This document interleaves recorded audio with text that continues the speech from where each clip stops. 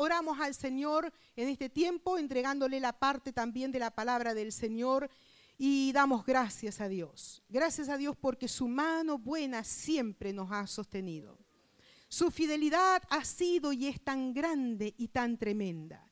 Y en esta mañana podemos estar de pie delante de la presencia del Señor solo por gracia y por misericordia.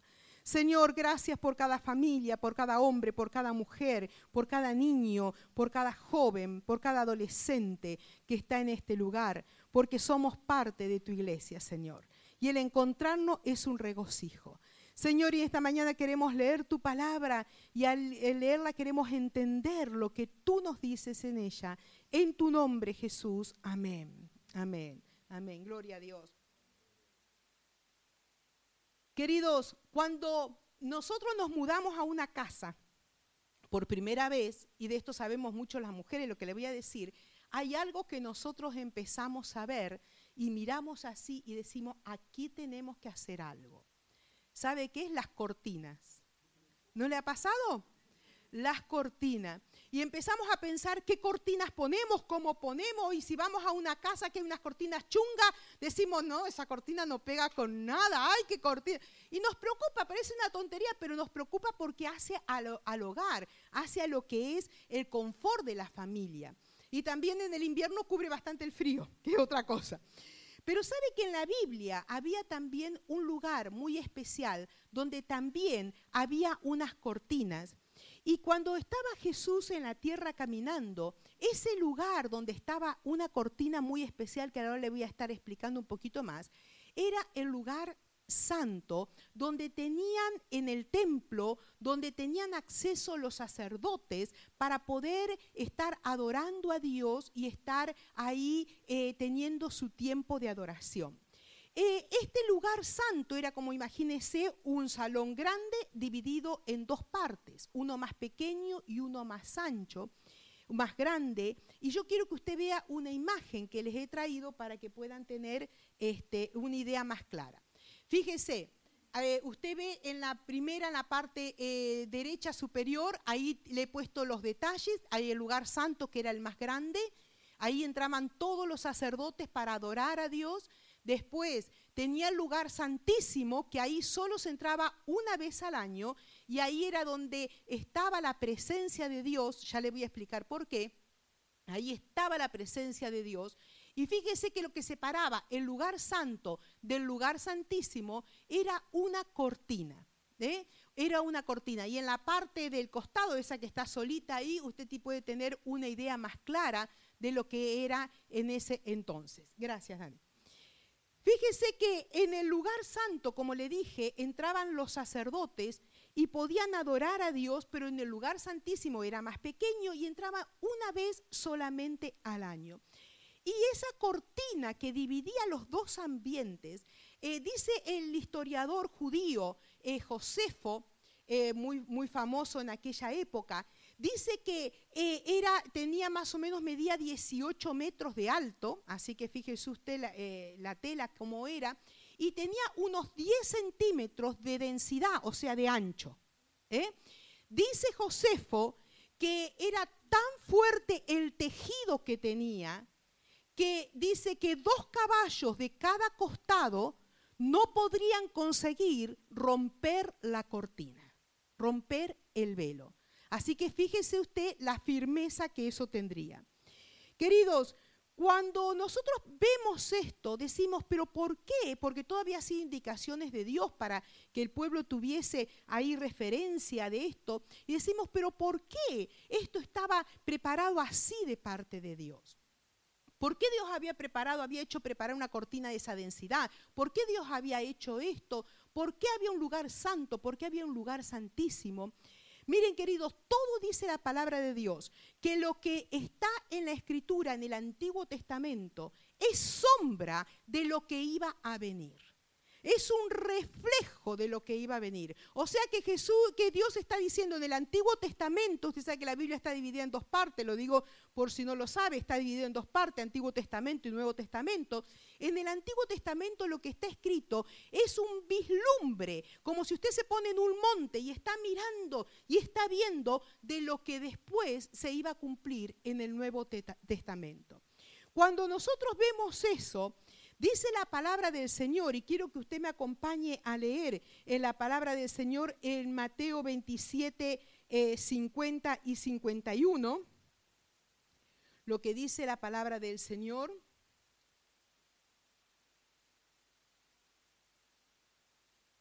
Mateo 27, 50 y 51.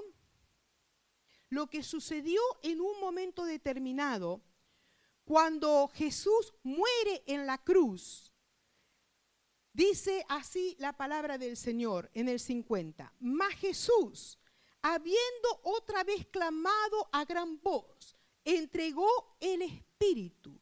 Y he aquí el velo del templo. ¿Qué cosa? Sí, pero ¿qué dice? El velo del templo se rasgó. ¿En cuánto? En dos. ¿De dónde? ¿De abajo hacia arriba? De arriba hacia abajo. Y la tierra tembló y las rocas se partieron. Eso sucedió en el momento justo cuando Jesús murió. Queridos, fíjense en ustedes que a partir de ese momento, la historia tiene un cambio abrupto, y a partir de ese momento es cuando nosotros decimos que comienza un nuevo tiempo, una nueva vida para el ser humano. Queridos, dice que el velo se rompió y no de abajo hacia arriba, para que pensaran la gente humanamente, alguien vino y rompió el velo, rasgó el velo, lo cortó y entonces, claro, es fácil. Lo mismo que habían pensado, que después pensaron, ¿se acuerda cuando en la tumba vinieron, decían, bueno, habrá venido alguien a robar el cadáver de Jesús, por eso no está y todo lo demás? Pero dice la palabra del Señor que el velo se rompió desde los 18 metros hacia abajo para que nadie pensara que era una obra humana. Queridos, Dios hace las cosas de una forma impresionante. Y Él siempre muestra que Él es Señor de la tierra. Dice la palabra de Dios en Hechos 17:24. Dios, siendo Señor del cielo y de la tierra, no habita en templo hecho por manos humanas. ¿Qué quiere decir la palabra en esto? La palabra quería decir que cuando el velo fue roto, el velo era lo que hacía separación entre el ser humano y Dios, porque el ser humano no tenía la libertad para entrar ahí en la presencia de Dios, porque el pecado del ser humano, el pecado del hombre, de la mujer, se interpone con la limpieza y santidad de Dios. Entonces, cuando el ser humano está sucio, está impuro con pecados, a veces decimos, oh, yo clamo, yo busco, pero querido, el Señor también nos enseña que tiene que haber una limpieza para tener acceso a la presencia del Señor. Mire, dice la palabra de Dios que el velo era lo que separaba al hombre con toda su inmundicia de la presencia de Dios. Pero cuando el velo se rompió, lo que Dios estaba diciendo a gritos, por decirle así una expresión, era, desde ahora en más, nunca más habrá separación entre el hombre y yo. Desde ahora el ser humano, todo aquel que clame, todo aquel que busque, todo aquel que desea encontrarme, podrá encontrarme con libertad. Por eso, hermanos, dice la palabra de Dios que ahora tenemos un acceso libre, dice en hebreo, para que podamos entrar a la presencia misma de Dios, para que podamos clamar al Señor, para que podamos buscar a Dios. Y dice que el que clama, encuentra. El que llama, encuentra. El que busca, hallará. Queridos, ¿por qué? Porque eso es el Señor con nosotros. El Señor ha abierto y ha preparado un camino tan importante para que tú y yo podamos entrar. El ser humano sabe lo que hace, siempre está echando la culpa de sus propios pecados a los demás, a la circunstancia, a la familia. Yo soy así porque mi padre, yo soy así porque me pasó esto, yo soy así. Pero Dios nos enseña en su palabra que hay una responsabilidad personal de cada uno que tiene que asumir lo que hace mal, volverse a Dios y será restaurado. Hermanos, es más fácil echarle la culpa a otro que asumirla. Usted vio que en su casa cuando alguna cosa se rompe, ¿qué pasa? Empiezan los hijos, fue él, no, fue él. Y alguno dice, ya estaba roto y yo lo cogí, ya se terminó de romper. Porque nos cuesta asumir las responsabilidades. Y en la vida diaria también nos cuesta asumir que somos gente que erramos, que pecamos, somos gente que hay cosas que no las hacemos bien. Y sabe que eso nos lleva a encapsularnos y pensar que nuestra mente se empieza a encapsular y se empieza a cauterizar. Y hagamos lo que hagamos, después no sentimos el remordimiento del pecado. Pero la palabra de Dios nos enseña que nosotros podemos ser libres a través de una renovación en nuestra mente y en nuestro pensamiento, entendiendo que en Cristo podemos hallar libertad. Hermanos, el romperse de arriba hacia abajo el velo fue algo en la dimensión humana porque se vio, fue algo tangible, lo pudieron ver. Pero sabe que en el mismo momento que se estaba rompiendo visiblemente de arriba hacia abajo, hubo algo en el mundo espiritual que fue más fuerte que lo visible que podía ser. Y eso que se rompió en el mundo espiritual era lo que Dios estaba diciendo, que realmente las promesas de Dios siempre se cumplen, porque Dios lo había prometido. Dios estaba diciendo que entraba un nuevo tiempo de revelación sobre la gente que se acercara a Dios. Entraba un nuevo tiempo donde de pronto el ser humano podía encontrar el solaz para su vida, porque el ser humano sin Cristo no es nada, hermanos. Podremos dar vuelta y vuelta, pero sin Cristo no somos nada. Mire, me llamó la atención en estos días, en el libro de Isaías, dice una palabra, en Isaías 27:7, dice, rasgará el velo que cubre a todos los pueblos. La Biblia dice que hay un velo que cubre la mente y los ojos de la gente que no conoce al Señor. Por eso cuando tú le hablas, a veces nos desesperamos porque le hablamos a los hijos y no entienden en cuanto a la palabra. Le hablamos a alguien y le decimos, pero ¿cómo no pueden entender que hay un Dios real, que hay un Dios que existe? Pero dice la palabra que hay un velo que cubre sus ojos. Hay un velo que cubre su entendimiento. Entonces, ¿qué tenemos que orar? Señor, rompe el velo que cubre sus ojos, que cubre su mente. Porque lo mismo que el velo que estábamos viendo, que estaba ahí impidiendo la comunión directa con Dios al ser humano, hay un velo que está en la mente y en los ojos de los que no conocen al Señor, que le impide acercarse con libertad a Cristo Jesús. Entonces debemos orar. A veces nos enfadamos y decimos, pero ¿cómo no entiende? ¿Cómo no? Queridos, debemos orar porque nosotros antes de aceptar a Cristo estábamos igual. Y el otro día estábamos hablando con el pastor, con mi esposo, de un hombre que hoy es pastor y todo lo demás, pero cuando era jovencito apedreaba a la iglesia que no viese. Le dice que cogía los ladrillos más grandes y se lo tiraba a la iglesia. Insultaba a la gente que salía de la iglesia. Y todo lo demás, ¿por qué? Porque tenía su velo en su mente y en su corazón y no podía llegar a entender la grandeza de Dios y de creer en Dios, porque es cuestión de fe, hermanos.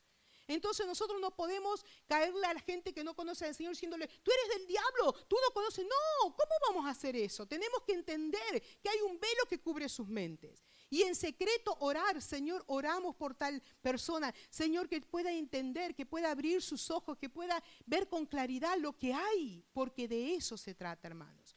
Pero sabe que este velo que a veces cubre el entendimiento y los ojos de las personas no es solamente para los que no conocen a Cristo.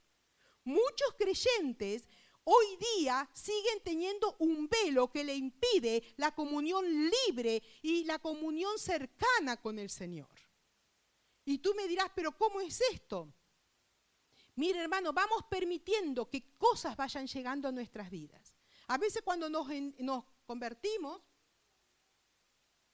o cuando aceptamos a Cristo en nuestro corazón, cuando venimos a la iglesia o alguien nos habla de Cristo y aceptamos a Cristo en nuestro corazón, empezamos a caminar con un fervor, unas ganas y estamos en ese amor y en ese fervor. Yo quiero servir al Señor, yo quiero aprender de la palabra y estamos ahí, pero de pronto nos empezamos a enfriar.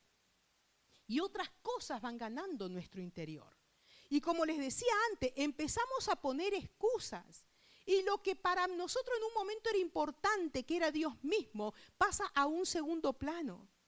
Y entonces tienen más valor otras cosas. Tengo que trabajar porque si no, no como. Tengo mentalidad atrofiada porque si caigo enfermo, ¿qué pasa? Dios me va a seguir sosteniendo. Pero el hecho es de que nosotros no podemos tener esa mentalidad. Algunos dicen, hoy no, si yo no hago algo, ¿quién lo va a hacer? Queridos, miren, nadie en esta vida es imprescindible. Entonces, nosotros tenemos que aprender a valorar todos los momentos para vivirlo con la intensidad que la palabra de Dios nos enseña y vivirlo con limpieza. Si tienes una familia, valora lo que tienes. Si tienes un trabajo, valora lo que tienes. Sé fiel en lo que tienes. Y como yo siempre les digo, hermano, y a veces le digo a las hermanas y a los hermanos también, capaz que hacer algún trabajo en casa o capaz que hacer, alguna cosa puede esperar.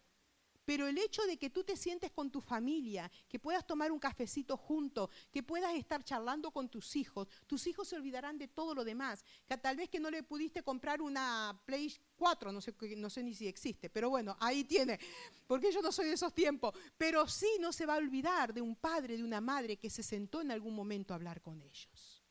Y va a recordar y en algún momento lo va a decir, y aunque te parezca que pasan años y que ni se acuerda, pero se van a acordar y van a estar ahí.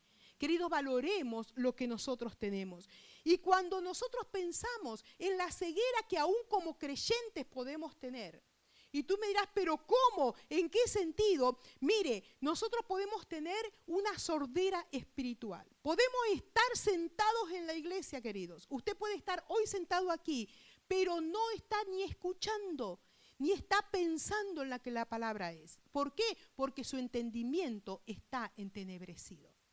Y tú me vas a decir, ay, pastora, no, pero ¿cómo me está diciendo eso? Pasa. Y como yo siempre digo, en la iglesia se hacen las mejores recetas de cocina, en la iglesia se cambian los mejores neumáticos, en la iglesia se pintan los mejores coches, porque cuando estamos, vio que uno anda todo el día, pero cuando se sienta en la iglesia, que uno se relaja, empieza a pensar, tengo que hacer esto, tengo que hacer lo otro, viene un cliente que tengo que hacer esto, y empezamos ahí, y queridos, viene a nuestra mente esa falta de poder concentrarnos, que de pronto no permite que la palabra entre a nuestras vidas. Y dice la palabra que lo que produce en nosotros el cambio es el oír la palabra y el ponerla por obra.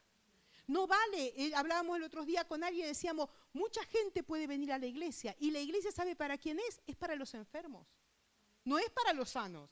Es como el hospital ¿para quién es? Para los enfermos. ¿Y la iglesia para quién es? Para los enfermos. ¿Por qué? Porque somos conscientes, yo soy consciente, hermanos, que mi naturaleza humana es enferma. Si yo no busco a Dios cada día, yo me revuelco en el pecado, por decirle una expresión. Y usted también, no se cree que usted es un santo o una santa. A usted también le pasa. Mire que está al lado y dile, a ti también te pasa. Claro, porque capaz que usted dirá, ay, yo pecadora. Claro, pero ¿y el cambio de humor y el carácter?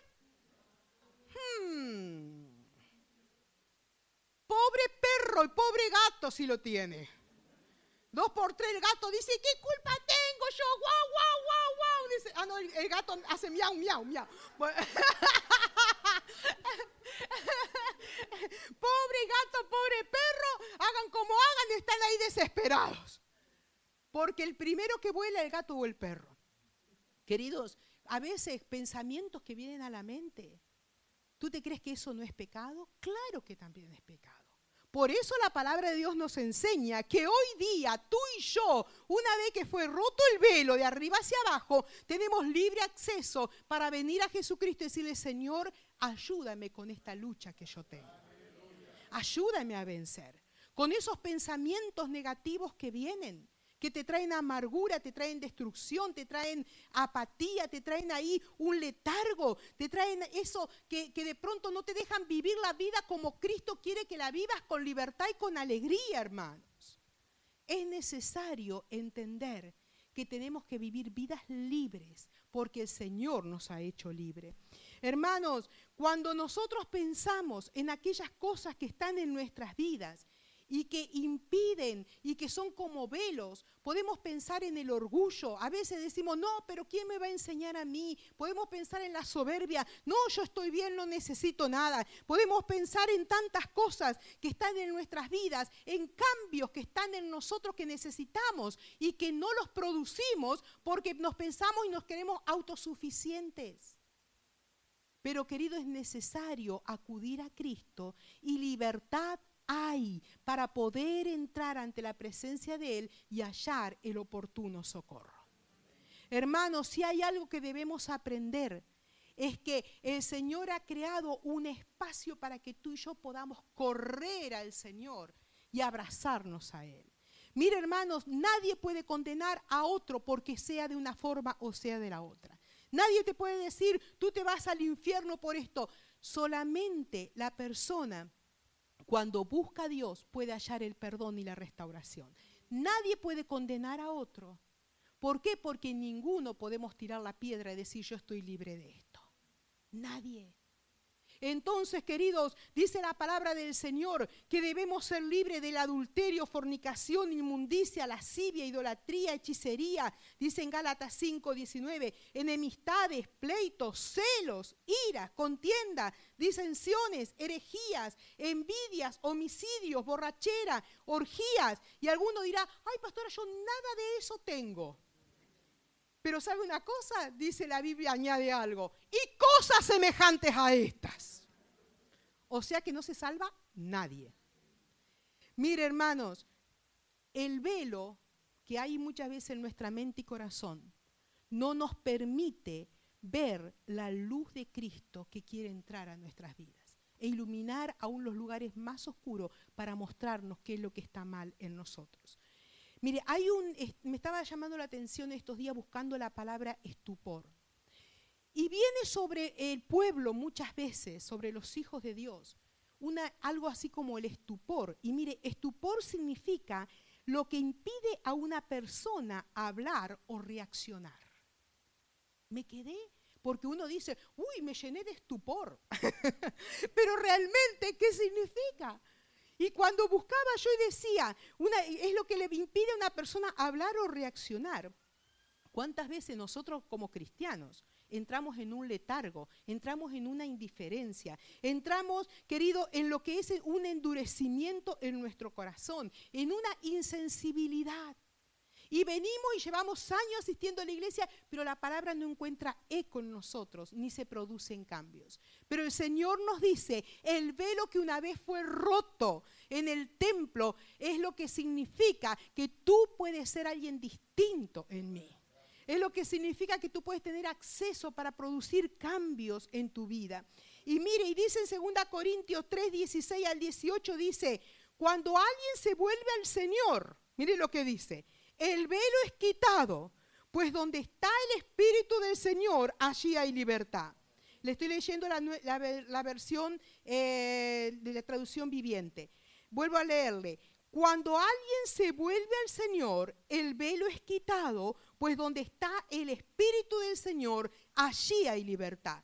Todos nosotros, a quienes nos ha sido quitado el velo, podemos ver y reflejar la gloria del Señor. El Señor nos hace más y más parecidos a Él a medida que somos transformados a su gloriosa imagen. Hermanos, la salvación, tú cuando aceptas al Señor, el Señor entra en tu corazón, pero comienza un proceso de una regeneración progresiva en cada uno de nosotros. Cada día vamos dejando cosas para parecernos más al Señor. Cada día, por eso, queridos, nadie puede levantar el dedo y decir, aquel. No, porque cada día todos vamos dejando cosas para poder ser mejores delante del Señor. Y vuelvo a decirte, no es por nuestra propia fuerza, porque por nuestra propia fuerza no podemos dejar un vicio, por nuestra propia fuerza no podemos salir de una depresión, por nuestra propia fuerza no podemos cambiar la forma de hablar, porque nuestra naturaleza nos lleva a que hablemos de forma descomedida y todo lo demás. Pero sí, queridos, podemos saber que hay una fuerza especial, que es la fuerza del Espíritu de Dios, que cuando opera en mí me lleva a que los cambios puedan ser producidos. Y cuando tú vas a hablar de una forma que es descomedida, viene el Espíritu Santo. Débora, ¿qué vas a hacer? Cuando tú te estás enfadando de una forma que no corresponde, para, Débora, tranquila, Débora. Y no solo me dice Débora, también te dice tu nombre. Para, espera, mira. Y debemos aprender que los cambios traen bendición, los cambios buenos traen bendición para nuestras vidas. Querido, como hijos de Dios, no estamos solos en la lucha y en la batalla.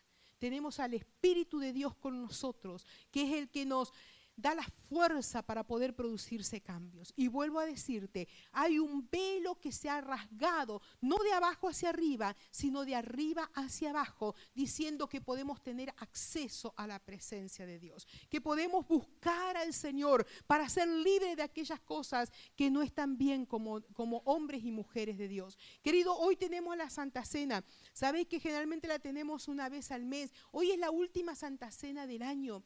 Y cuando nosotros pensamos qué es la Santa Cena es símbolo, querido, de lo que una vez el Señor dejó establecido.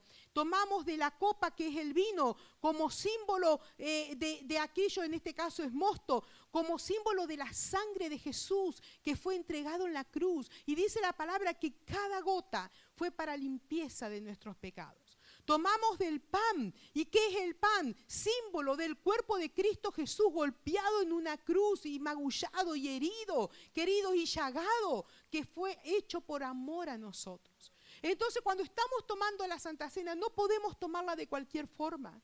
Hermanos, no podemos salir de aquí y volver a hacer lo mismo que hacíamos mal antes. Tenemos que entender, hay cosas que tienen que cambiar, porque si no estamos pisoteando lo que es la obra en el Calvario. Entonces, querido, debemos producir cambios en nuestras vidas para que nuestra vida pueda tener la limpieza adecuada y hallar gracia delante del Señor. Hermanos, ¿qué excusa podemos tener? Ninguna. El camino está abierto, el velo ha sido rasgado de arriba hacia abajo, tenemos libertad. ¿Y qué haremos nosotros con esa libertad? ¿Pisotearla? ¿Magullar lo que el Señor ha hecho con tanto amor y sacrificio en su propio cuerpo por amor a nosotros? ¿No le parece que es tiempo de realmente producir cambios en nuestras vidas para poder cada día ser más aceptos delante del Señor? Yo no te puedo decir qué tienes que cambiar tú, pero yo sé lo que yo tengo que ir cambiando. Tú puedes decir, ay, pastor, usted tiene que cambiar en esto, pero tú tienes que cambiar en cosas. Queridos, cada uno debemos presentarnos delante del Señor y decir, Señor, ya nada me separa de tu presencia. No puedo tener excusas de nada, de mi forma de ser, de mi carácter, de mi forma de actuar, de mi forma de pensar. Ahora solamente puedo decir, Señor, yo quiero cambiar para glorificarte a ti. Mire, ni tenemos que cambiar, y escúcheme una cosa, lo que le voy a decir que es fuerte, pero quiero que me interprete. Ni tengo que cambiar para agradar a mi esposo. Porque no es esa la cuestión. Porque el día de mañana mi esposo no está, no es que lo esté matando, ¿no? Pero mi esposo no está y entonces se terminó. No, yo debo cambiar para agradar al Señor. Porque Él es la fuente mía. Y cantábamos, Señor, si te tengo a ti, y yo tengo un esposo que es el mejor marido del mundo, y las mujeres cada una defiende a su esposo, pero para mí es el mejor marido del mundo, y usted tendrá una mujer que tal vez es la mejor mujer del mundo, amén. Bueno, entonces, querido, podemos tener los mejores hijos, aunque usted tenga ganas de colgarlos en la pared, pero son los mejores hijos porque son los suyos, amén. Querido, podemos tener lo mejor de todo, pero si no lo tengo al Señor, no tengo nada. Podré tener el mejor trabajo del mundo, podré tener, no sé, la mejor fama del mundo, pero si no lo tengo al Señor, de nada me vale. Cantábamos, si no te tengo a ti, nada es. Queridos, qué importante entender. Libertad tenemos para entrar en la presencia de Dios. Queridos, que podamos aplicar a nuestras vidas cada día. Señor, primero, gracias por el sacrificio en la cruz. Sabes que hoy podés participar, todos los que estáis bautizados en agua, sumergidos en agua, tal como muestra la palabra del Señor, que Jesús lo hizo. Y el único que puede impedir que puedas participar en esta mañana es tu actitud de no querer cambiar. o es mi actitud de no querer cambiar. Hay libertad para entrar en la presencia de Dios, pero no participes de la Santa Cena indignamente. Porque dice la palabra de Dios que cuando participamos de la Santa Cena indignamente, participamos del pan, participamos de la copa y volvemos a casa y hacemos lo que queremos, como a nosotros nos parece. Pero queridos, cuando lo hacemos así, estamos acarreando condenación para nuestras vidas.